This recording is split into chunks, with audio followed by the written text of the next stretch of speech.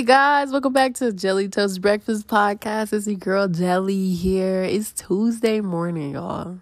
And I've decided to do a solo recording, mostly because my new two co-hosts are not around with me right now at this moment.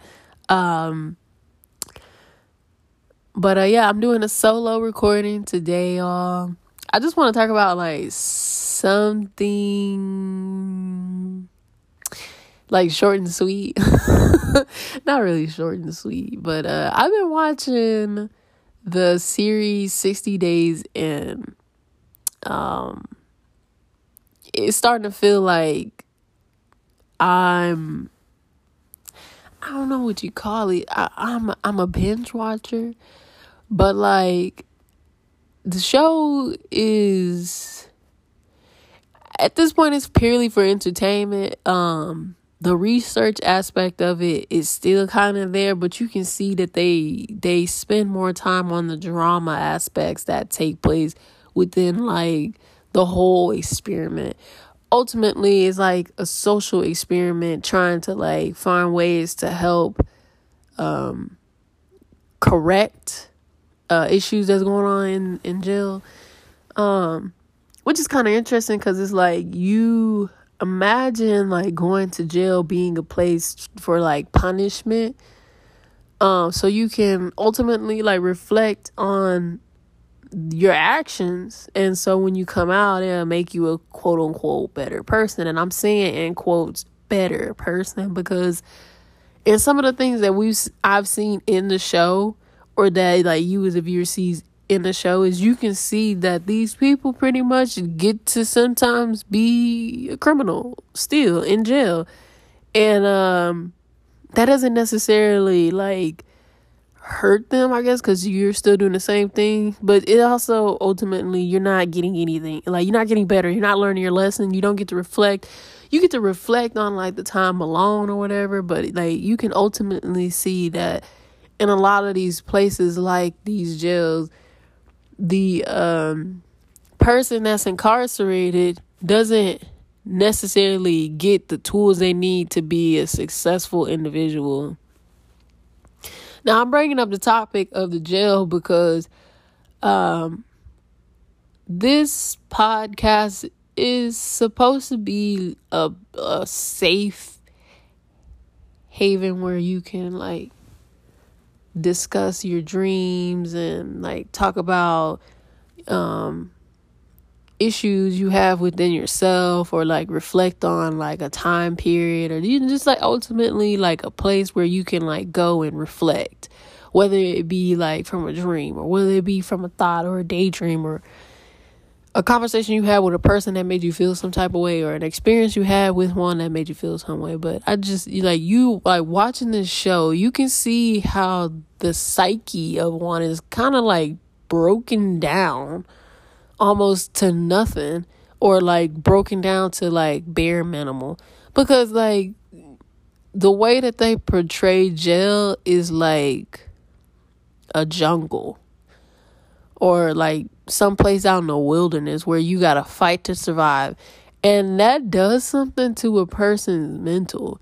So when they get out, and depending on how long they've been in there, they'll still have those tendencies, and so they go out in the real world with the way that they behaved in jail, and that can make a person aggressive, or seem kind of standoffish, or it can build a bit of a barrier between them and the person out in the real world, because it's you're not in jail anymore, but you still talk and behave and act, and you do things that get you what you want, as you did when you were in jail. I think to a certain extent, if you're a person who was seen as gentle, and you went in and it made you kind of more observant and a little hardened, I guess, and you feel more confident or whatever, but it's made you kind of dark, I guess it has both its pros and cons. And I know like somebody's probably listening like, pros and cons, what the hell? Like, how does being hardened and harsh make you a better person? But so to a certain extent, certain careers calls for a person to be assertive, more assertive than passive. Like, let's say you are a company owner, right? And there's a certain kind of image you want to uphold for your consumer or like buyers or potential investors or partnerships or whatever. And so you can't be out here, being passive or like having a loose image or a loose kind of like what is it called? Like a public statement or like a company statement, or like you have to hold steady behind your values as a company owner or CEO or what have you. Even like small business owners, like you have to hold your values super close and, make them be known. Like you need to be solid and firm on those things. Because if you're not, then you'll get a person who comes in and like easily persuade you to do one thing that is not like part of the company or whatever, or they'll get you to do something that's out of character according to like that company. So you have to stand firm behind it. Even like other corps will try and come in and make you believe that if you did something one way that it would make you more successful, or they try and define your success, and it just makes it that much easy for someone to infiltrate and like potentially like bring your business or your company to an end. And it's important to be assertive on things like that. Behavior issues. It's important to be assertive behind like what you expect or how you expect your employees to behave in certain situations. Like you're starting to see more now than ever how a lot of companies have an issue with like sexual harassment. And it's not uncommon for anyone to experience sexual harassment or some sort of like harassment in some shape or form, bullying at a job. It's not uncommon.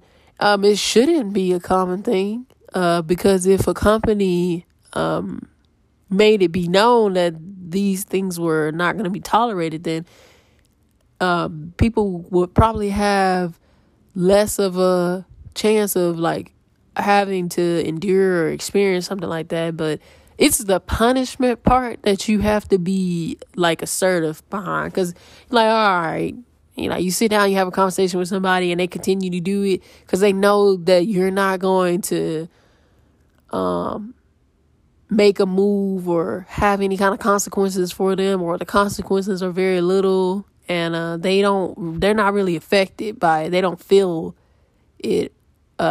They're more likely to go ahead and do what they want to do. But if you are a company, a corporation, or a business who holds strong behind, core values, then, you create a stronger foundation for your company. Thus, in the long run, giving the people who work there like a better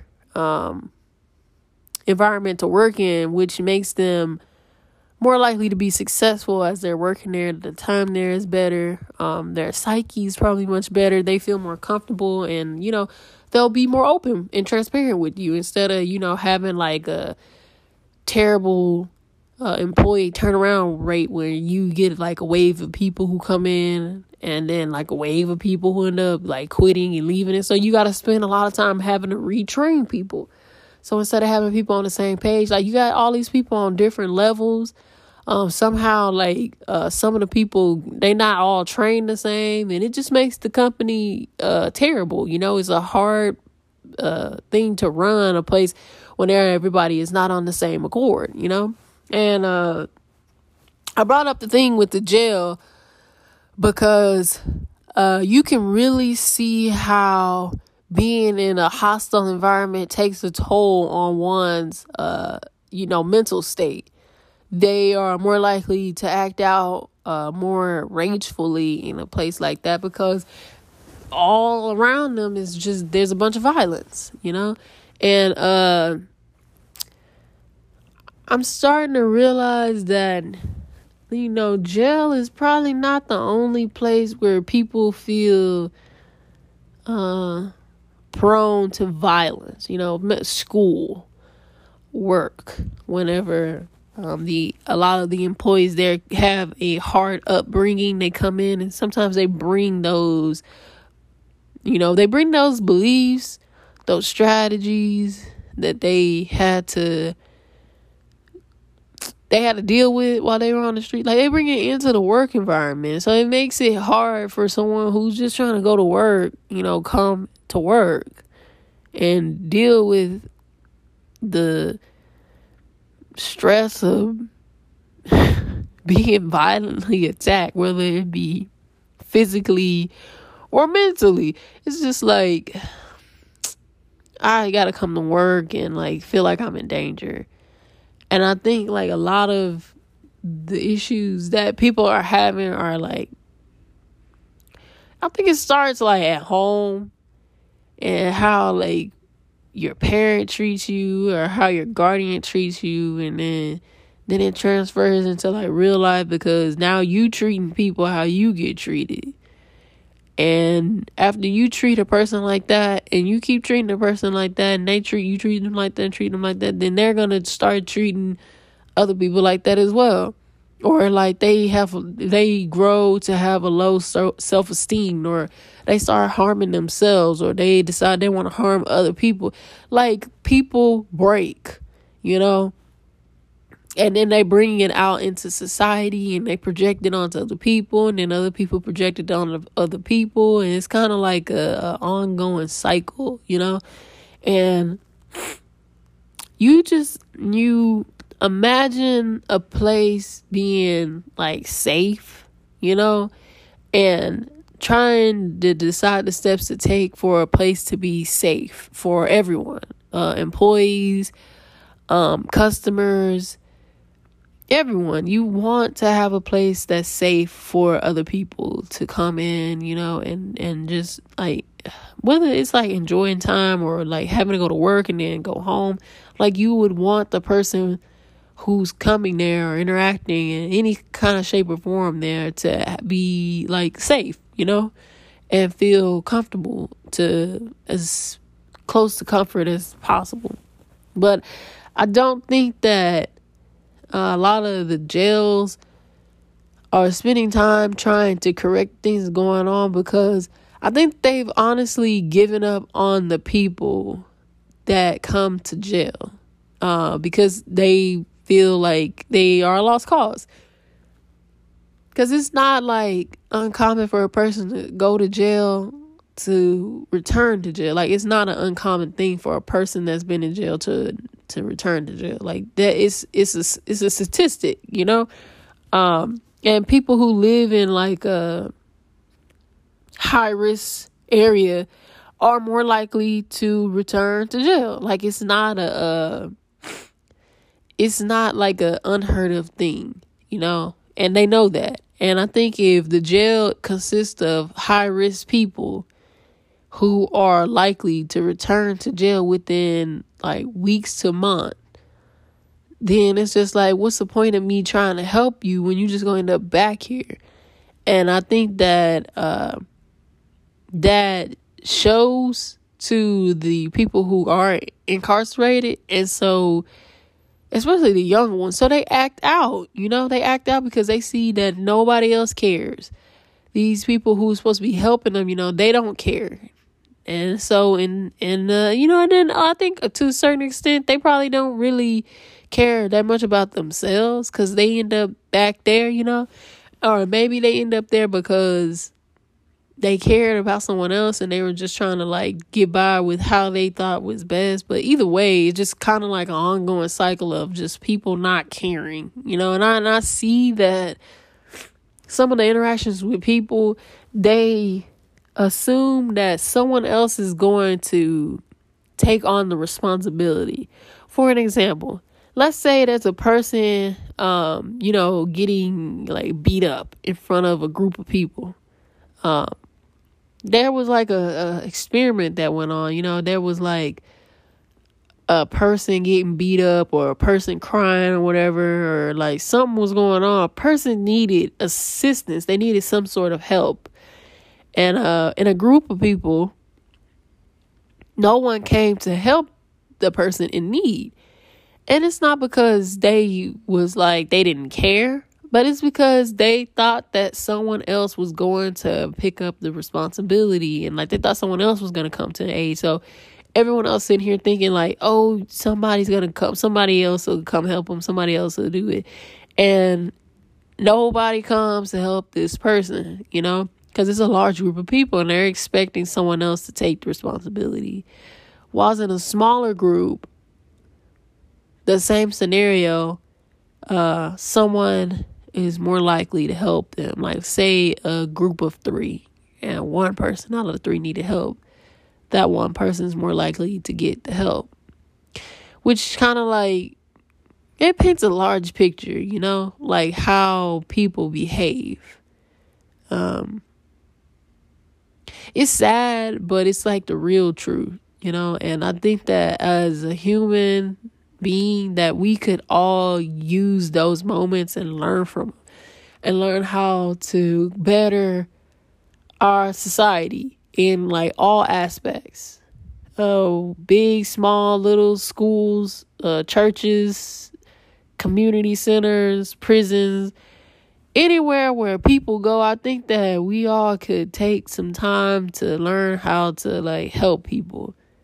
And I don't think we spend enough time doing that. Like, I don't think we spend enough time learning other people.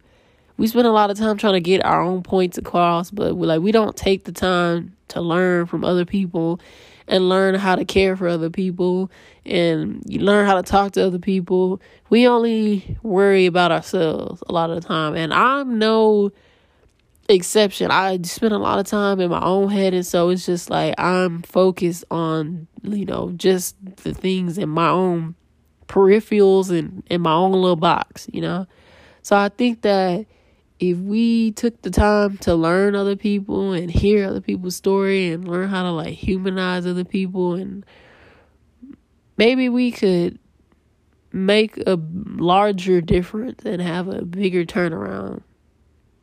But that's going to end today's podcast, guys. I hope that there's something or a message in this that someone else could take away from. If I sound congested, my allergies have been really bad, and so I'm like really stuffed up. But y'all have a great day. Thank you for listening, guys. Please subscribe and share the podcast. And y'all stay tuned for the next episode. I'm going to get more content soon because the co-hosts, they're really funny. And I think that you guys are going to really enjoy the insight that they have. Like, they got a lot of stories to tell. That's all I'm going to say. But thank you guys. Bye.